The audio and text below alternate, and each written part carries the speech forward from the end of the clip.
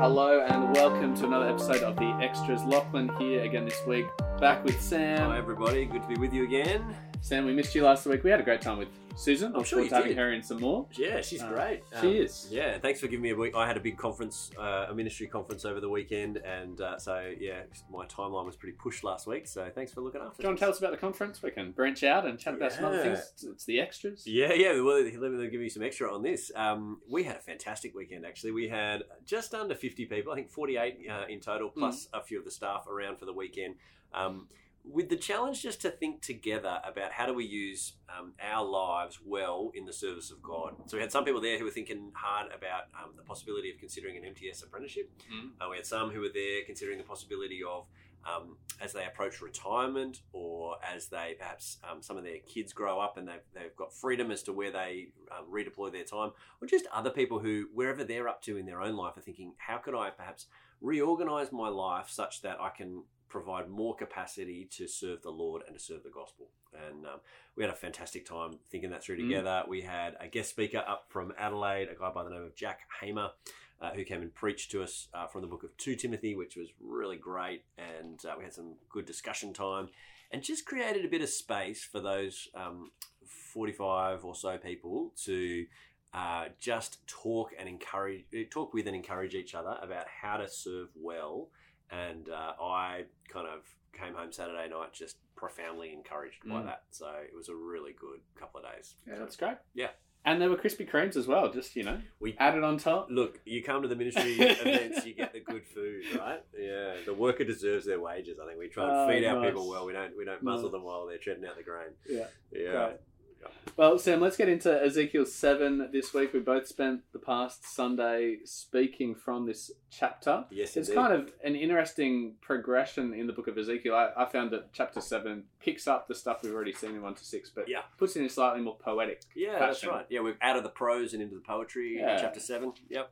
The first question that's come in, a fairly simple one, so let me try to this will be helpful to reiterate some of the passage. Someone's asked, what is Jerusalem's conduct? So Jerusalem here is the city that's coming under God's judgment. Yeah. And he's saying throughout this that it will be according to their deeds, according to their conduct. Yeah. So that gets repeated, verse 3 and 4, verse 8 and 9, verse 27 again. Yeah. And the chapter gives some examples of it. But I found in preparation that chapter 22 really gave me the biggest, clearest picture of the conduct of Jerusalem. Yeah. And you have every level of society rebelling against God and therefore mistreating other people. And so the leaders are corrupt, they're taking bribes, they're not giving people justice. The poor, the foreigner, the widow, they're getting trodden down into the dust. Even they're getting killed, so sometimes that's murder. And we do know stories of that happening within Israelite life. There's the famous one of the kings that sees a vineyard that he wants, so goes and kills the guy to take the vineyard. Yeah, that's the kind of level of corruption that we're talking. Yeah, but sometimes it might not be direct murder. But they might just add the taxes, go oppress and hurt and beat them up, and just make their life so miserable that they end up dying without food. Yeah, and so people are dying. The land's full of bloodshed. The prophets are saying, "Yeah, this is fine." The priests, they're not doing anything either. They're just saying, "Yeah, the Lord's word, you can do what you like." So every level of society has become corrupt in that way. Yeah, I found verse 10 quite helpful as well, just for getting the sense of it. It's a poetic image in verse 10, but there's this idea, doom has burst forth, the rod has budded, which could be it could be the branch, like think of a tree flowering or something like that on the branch. But what's kind of blossoming is arrogance. So I think underneath all of this behaviour is this arrogant defiance of God, which is really just sin at its heart, isn't it? It's this, on every front of life, God's people who should be worshipping and honouring God with their life and living in obedience to Him have arrogantly thrown Him off at every point. And there's this sort of bold-faced rejection of God, both from their idolatry, but right through to their behaviour. They've arrogantly defied God, and it's in every aspect of their life has become corrupt and detestable to the Lord. So, that's a poetic image in verse 10. Normally flowers are beautiful things, but this is the there are some ugly ones. The flowering of an arrogant rebellion against God. Yeah. Nice. Keep the short, sharp questions coming. Love it. Really helpful for us. Yep. Second one, also in that category. Sam, can you clarify, is Israel's enemy Assyria or Babylon here in Ezekiel 7? Yep. In Ezekiel, I think it's all about the nation of Babylon that is going to come. Now, Assyria are one of Israel's enemies, but just earlier in their history. So rewind 200 or so years, and you're talking about the prophet Isaiah and others of that kind of time, and the northern kingdom were taken out by the nation of Assyria, and that happened in about 722 BC. But now it's about 150 years, isn't it? 130 years down the track, somewhere there. Now Assyria have actually kind of waned a little bit as a superpower of the day, and Babylon are the upcoming kind of nation that are, and they are the ones that God is going to use in order to bring His judgment. So Babylon is the issue here. Yeah. And if you're a female listener and you're getting along to Equip this weekend, then you'll hear about the next kind of kingdom that took over from Babylon as well. Yeah. So get along and keep learning that history. It's helpful. Well, let me ask you one, mate. Sure. So, in light of the New Testament, someone's texted in, Ezekiel 7 shows some hope, but before the New Testament, could people actually take any hope out of this? Like, looking ahead, it feels like a pretty hopeless thing. Like the whole chapter is doom, doom, doom. Yeah. The day has come. It's all over. There's no chance of repenting. Yeah. Is there hope here without the New Testament? Look, I think if you're limited to chapter 7 of Ezekiel, there's no real sign of hope, I don't think. The language is stark. The end has come. It's not turning away. God says in verse 4, I won't look on you with pity or spare you. Says it again in verse 9, I won't look on you with pity or spare you. If you're just in chapter 7, I don't think there's any hope. Yeah. But within the progression of the book of Ezekiel, we see and we have seen that there is a glimmer of hope. It's only been a glimmer so far. Yep. It will start to grow in brightness a little bit in the coming chapters. Yep. Because there is some hope that not everyone in the city of Jerusalem, or not all of those who are descended from Israel, will die. God's not going to wipe out this nation like He's done with some other nations. There are some nations in the Bible whose name is completely wiped off the face of the earth. Yeah. And we don't see them around the earth today. No, that's right. But that's not what God's going to do for Israel. There's a glimmer of hope. Some will be spared. We're going to see some of that in the next couple of weeks as we go in for chapter 8 to 11. Yep. There are some that are marked out to kind of be spared from this judgment. Yep. We've seen that already in chapter 6. Was it in any earlier chapters as well? The hairs in chapter 5. There's a few that get tucked away in the belt. That's right. Yeah, so there are glimmers of hope, but not in chapter 7. Chapter 7 has just kind of focused on the I think that's very challenge. Helpful. I wonder if it's also worth saying part of the hope that starts to emerge, and I don't want to say too much here because, we'll spoil the next couple of weeks, but it's not just survival. There's certainly some will survive.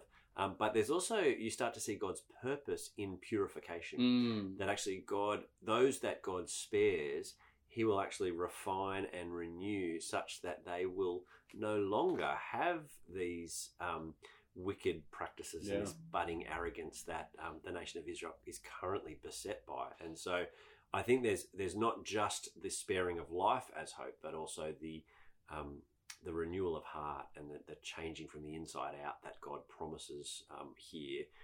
That is the glimmer of hope. But again, not really in chapter 7. Chapter 7 is a bleak chapter. This is part of the nature of us kind of working our way systematically through a book. It takes a bit of time to get there.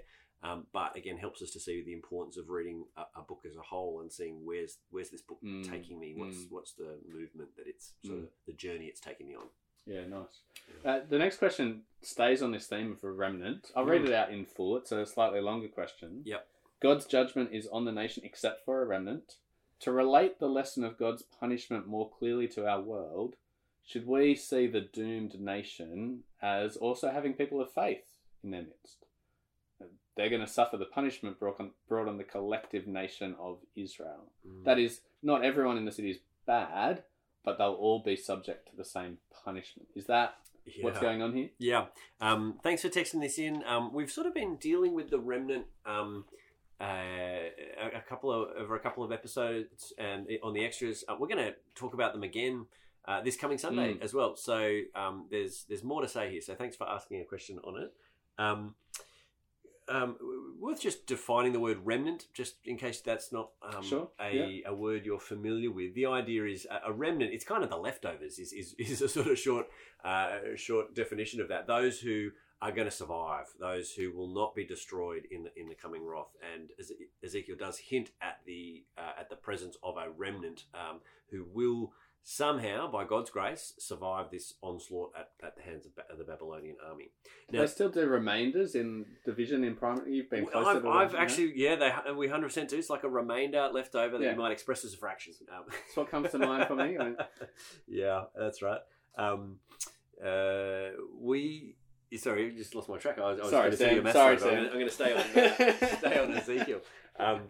Now, the question here, though, is so on what basis is someone spared? Now, in the Bible uses the word remnant at a few different periods. There are earlier remnants as well, because there are earlier moments where God's judgment comes.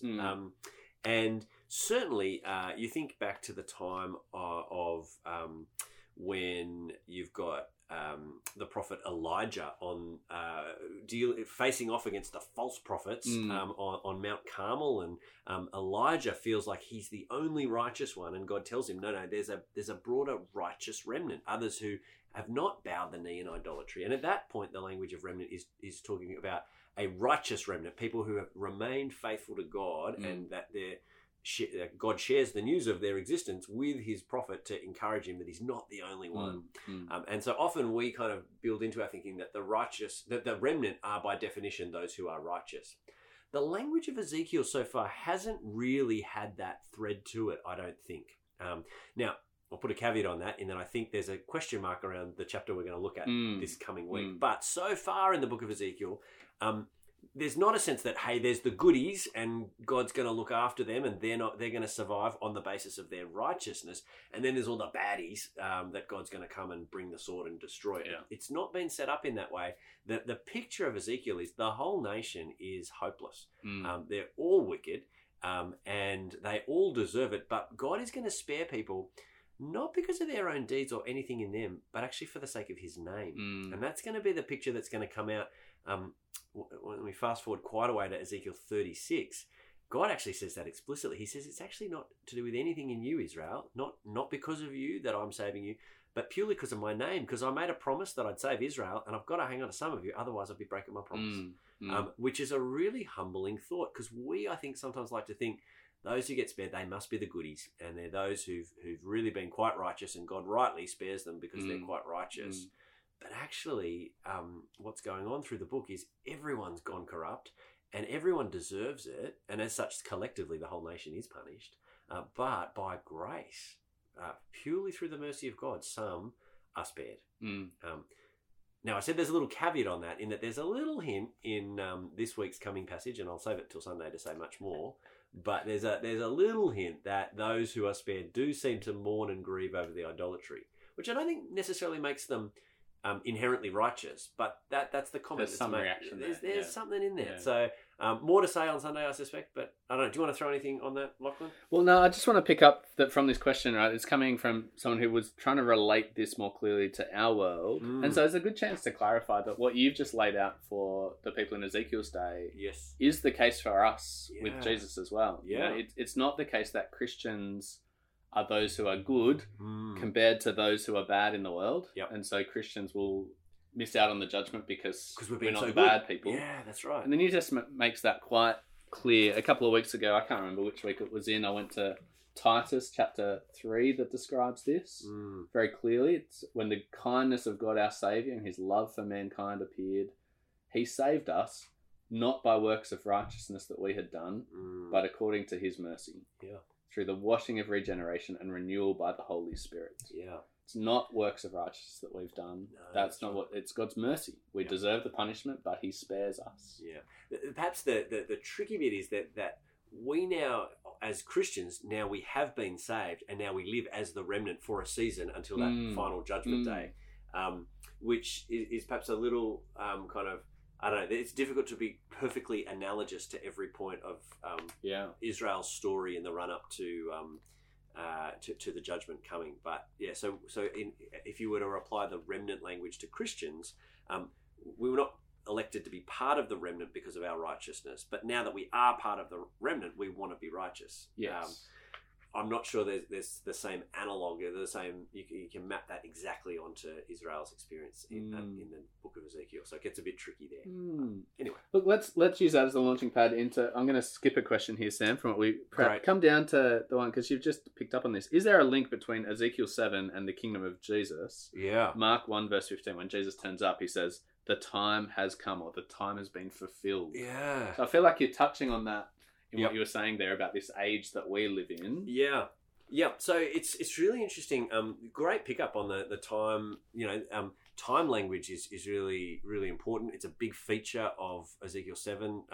Time's up, time's up, time's up. There's no way out. And it's interesting, when Jesus arrives, he introduces his ministry with a similar kind of phrase. The time has come. Here we are. The kingdom of God is at hand. It's very much very kind of the moment.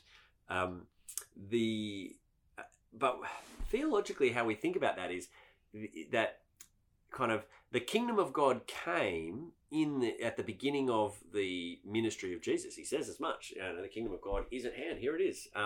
And yet the kingdom of God is still coming. It's a now and not yet kingdom. It has been inaugurated. It's come.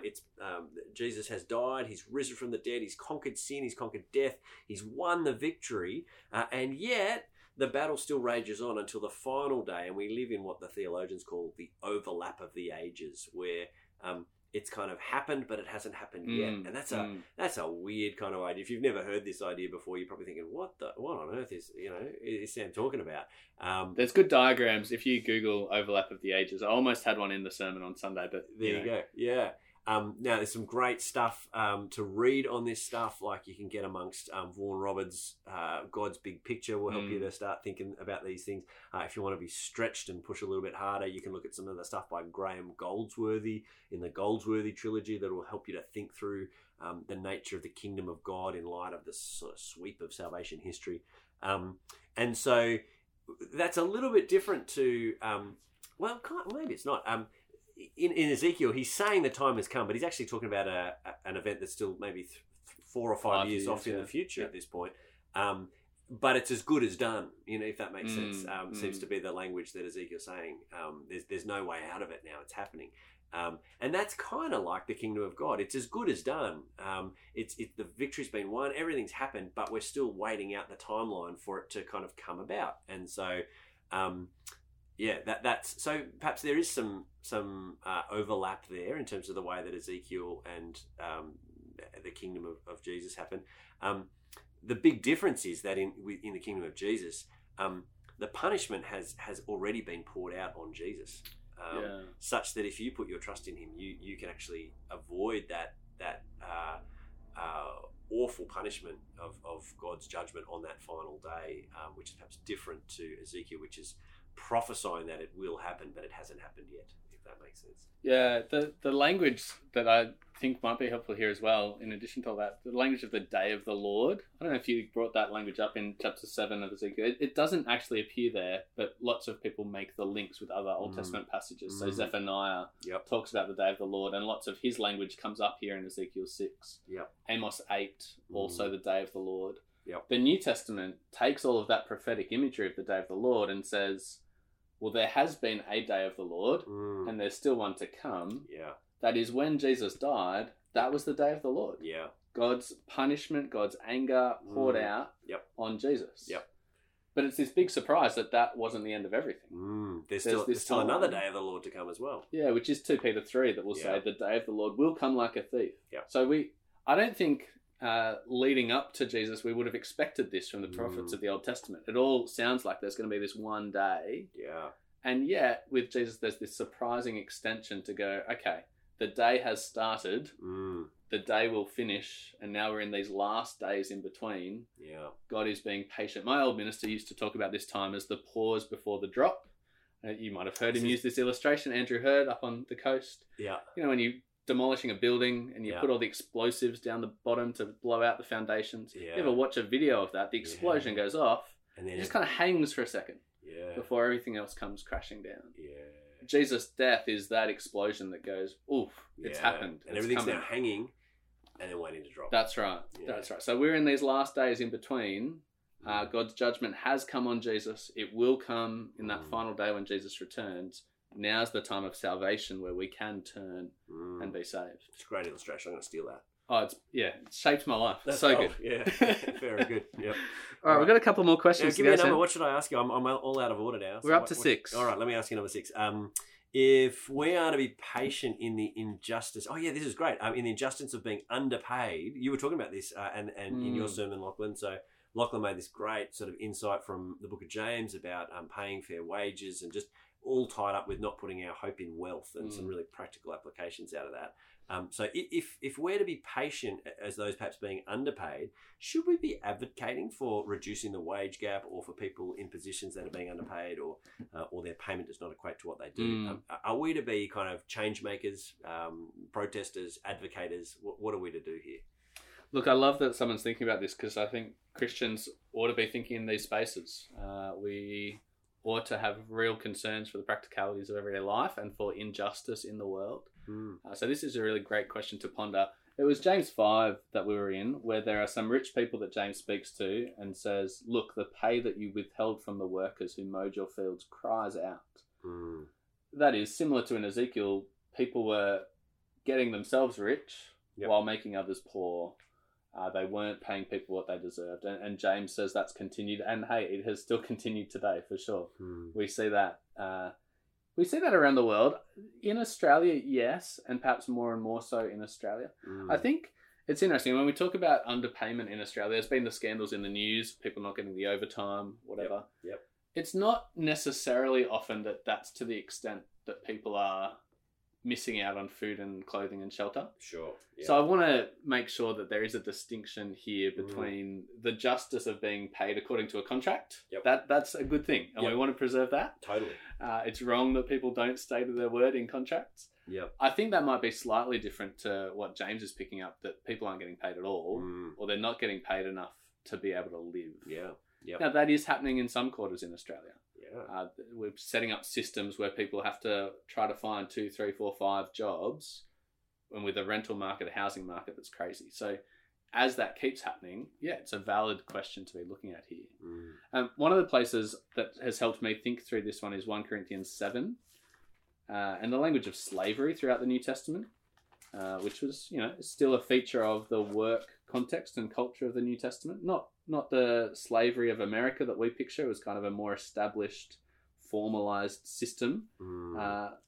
But it's still something that people, wasn't the ideal. So in 1 Corinthians 7, Paul's talking about the different circumstances you might have been in when you were saved, when you became a Christian. One of those, he says, verse 21, were you called while a slave? Don't let it concern you. But if you can become free, by all means take the opportunity. For he who is called by the Lord as a slave is the Lord's freedman. Likewise, he who is called as a free man is Christ's slave. You were bought at a price. Don't become slaves of people. So there's some of Paul's words as the apostle of God to slaves saying, look, your situation's not great. If you can get out of it, do it. Change it if you can. But be patient and wait for the Lord, and know that the Lord doesn't see you as lesser than. The Lord does see your situation. He will look out for you, look after you. Now, it's that if you have an opportunity there, Paul says, take it. And I think then of his letter to Philemon. Is it to Philemon? Or I think it's to Philemon about his slave Onesimus. Yeah.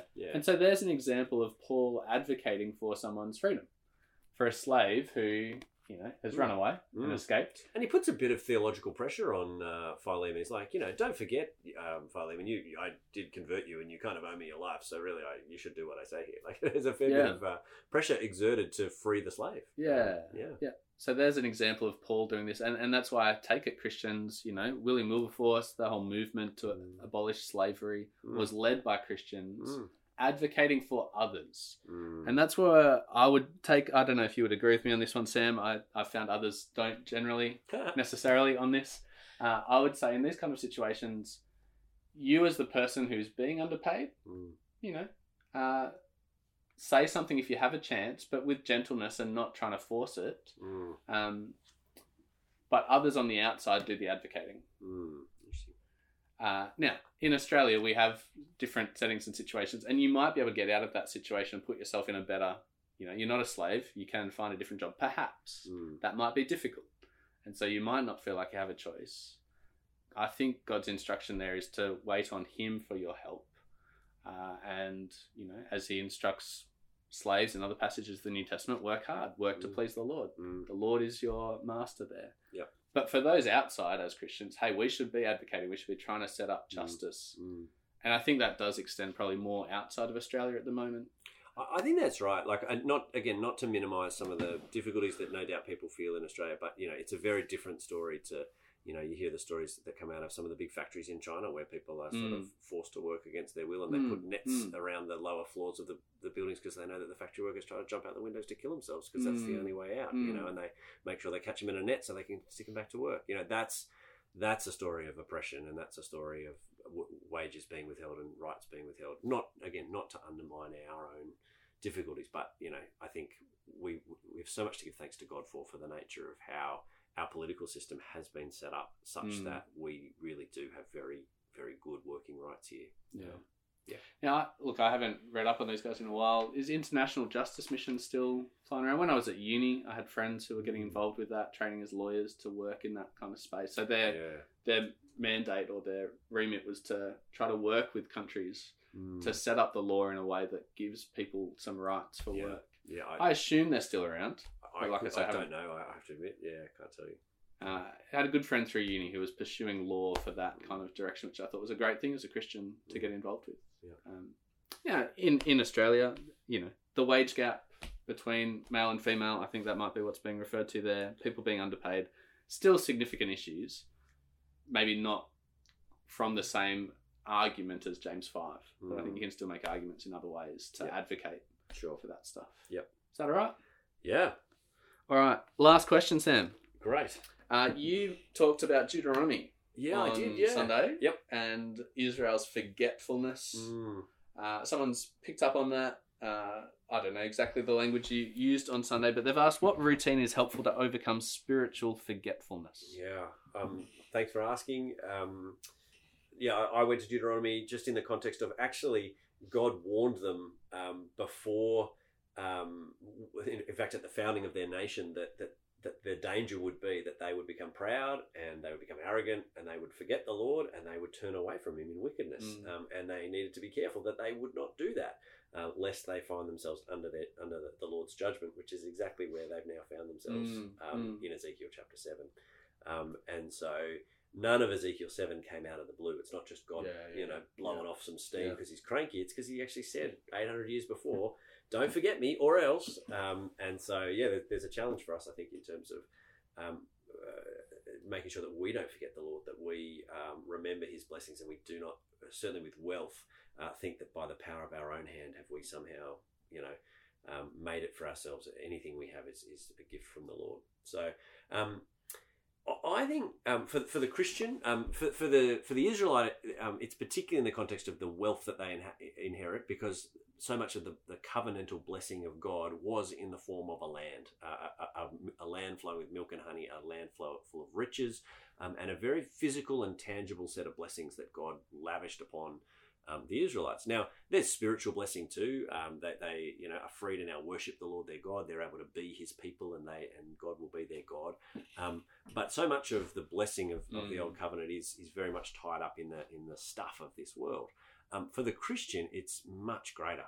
The blessing that we've received is something that the old covenant blessing only hints at, which is every spiritual blessing in Christ, which is the kind of the blessings of sins forgiven, the blessing of eternal life, the blessing of God's Holy Spirit dwelling with us, all the stuff of Ephesians 1, redemption through his blood, all that kind of stuff. We still need to recognise that even our wealth and etc. come from the hand of the Lord, but there's a bigger and better blessing that the new covenant points us toward, which is in Christ.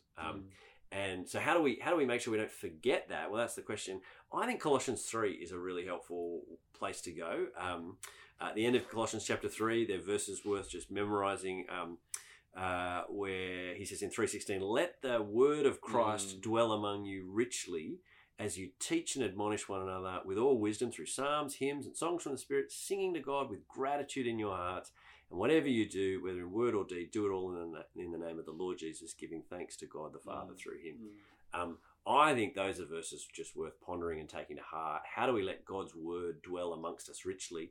Well, the first thing that this passage says is it's not an individualistic task primarily. It's actually a corporate task. It's the job of God's people, the church, to let the word dwell amongst us. So, Lachlan, I need to remind you of all of God's benefits to you. You need to remind me. We need to do that as we speak words, as we sing words, as we pray words, however we use words. We want to do it with gratitude in our heart so that we keep giving thanks and doing whatever we do in the name of the Lord Jesus. There's a lot you could unpack out of that. And so I think the way that our services work, the way that our after church time works, the way that our growth groups look, the way that our catching up with Christian mates works, all this kind of stuff needs to be about reminding each other of all of God's benefits to us so that we can not forget them.